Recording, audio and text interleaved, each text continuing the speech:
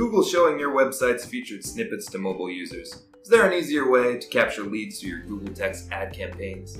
How will holiday shopping look from an online perspective? Sit down with us as we answer all those questions and more in this week's edition of the Tailwind Digital Minute. I'm Harrison Sharp, one of the interns here at Tailwind, and co-hosting this week's episode with me is our BI and analytics expert, Andrew Karlovsky. How's it going, everyone? A lot's happened here over the last week, and in true Tailwind fashion, we're about to break down 3 big stories just for you. Now, without further ado, it's about that time for us to really dig into our first story of the week.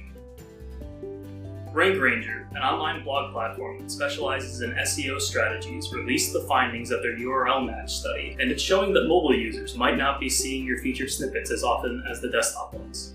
To carry out the study, Rank Ranger took a look at 265 varying keywords that produced featured snippets on both desktop searches and compared those URL results to their mobile counterparts. These keywords were checked daily throughout a 30-day period to determine a recorded percentage of days in which featured snippets were consistent between desktop and mobile searches. And from all of that, they found that their specific keyword set produced a featured snippet 86.5% of the time on desktop devices, but only 73% of the time on mobile. Considering the difficulty that comes along with getting a section of your site recognized for a featured snippet, that's some pretty big news. Yeah, and I think it would be fair to say that it's not a very good look for Google's algorithm to be fairly inconsistent on mobile devices when mobile search makes up 58% of all searches happening altogether. And we have to emphasize, as they do in the report, that this keyword dataset included keywords known to produce feature snippets. Mobile could be missing out on a lot more than we even know. So to sum this up, what we're trying to convey is that it isn't enough just to get a featured snippet now. The process of it ranking across multiple devices is far from automatic, and it'll require a lot bigger of an SEO presence to establish yourself and your product universally. While we're talking about Google though, let's also bring up something great they started beta testing last week, their new text ad webhooks. So this new extension is an optional lead form you can directly attach to your ads to capture leads from users that will automatically flow right into your CRM software, similar to the Facebook lead gen forms. Now, as for the setup itself, it all starts by having you select your campaigns, choose the call to action you want displayed, and enter extension text that can be up to 30 characters long. Next, you'll create the lead form itself to include a headline, business name, and description that can be up to 200 characters. We know that the descriptions we're giving might not be the easiest to follow, so if you head to findyourtailwind.com/blog after this flash briefing, you'll find the transcription of this brief with links to further resources that can help you out.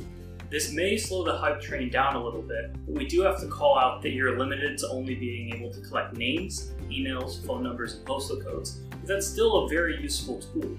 And it's one that's going to make it so much easier on both advertisers and users. Advertisers will be able to generate leads at a higher rate, while the users filling out the forms don't have to actually crawl through a site or click onto a separate page to submit their info. We would recommend closely watching the quality of your leads you get from these ads. Gut instincts and prior experience with Facebook and YouTube lead gen ads show that the quality may be reduced from other on-site lead gen forms. Our last topic is sure to get you in the holiday spirit, or at least lead you to start thinking about your company's holiday strategy. Dare I say it, the holiday season is quickly approaching. With the busiest shopping period right around the corner, Deloitte recently released the results of their 2019 holiday retail study. Through this survey, Deloitte explores consumer sentiment and planned shopping behaviors while uncovering how brands can best prepare for this year's holiday season. According to their findings, 'tis the season to shop online. We can expect that e-commerce sales will make up 59% of the holiday market share in 2019. Another interesting thing to note from this study is that smartphones are becoming the go-to device for holiday shopping. Believe it or not, 70% of those surveyed planned on using their mobile device to conduct their holiday purchases.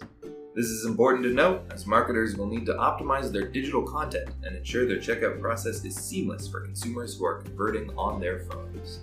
And to add to that, mobile is the only device that experienced an increase in usage for the holiday season. While mobile is seeing a 6% increase in usage, desktop and tablets are projected to remain unchanged.